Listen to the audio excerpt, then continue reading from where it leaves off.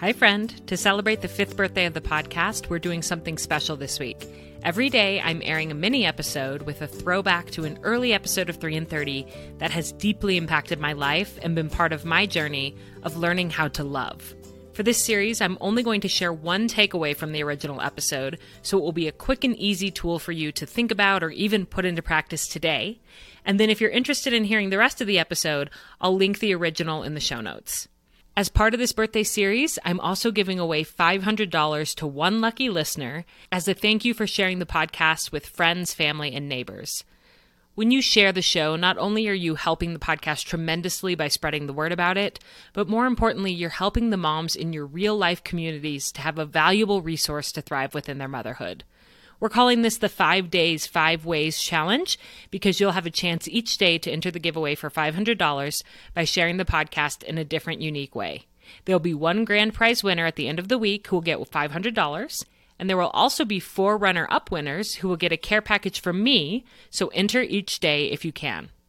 For today's 5 Days, 5 Ways Challenge, we're asking you to text a favorite episode of the podcast directly to a friend, someone who you think could benefit from it. It's that simple.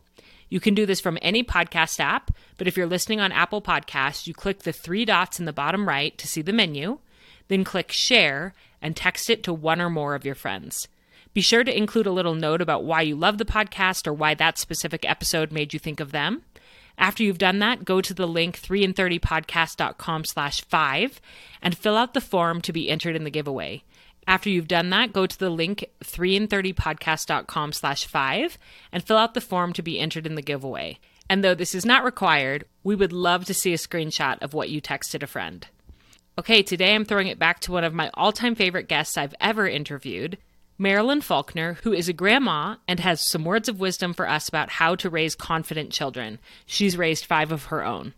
Here is one of her takeaways.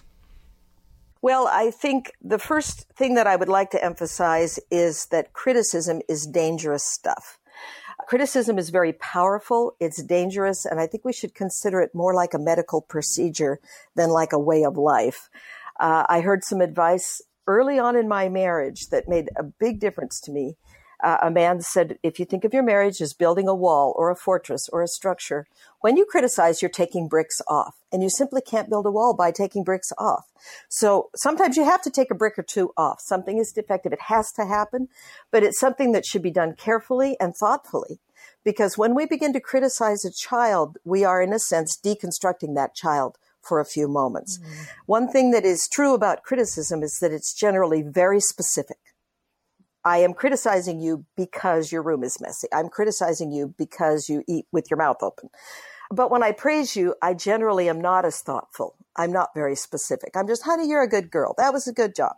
And that means that my criticism is more powerful than my praise. And so I'm actually taking more bricks off because I'm using powerful criticism. So I love a book by Stephen Covey called The 7 Habits of Highly Effective People. I read it many, many years ago, and he talks a great deal about that in this book. And one of the things that he asks you to think about, which I have thought about, if you think about it in this way, it will help you. He talks about criticism and praise as deposits and withdrawals from a bank account. We have an emotional bank account with every person in our lives, and we are making deposits into that bank account by the positive, supportive things we say. We're taking withdrawals out when we criticize.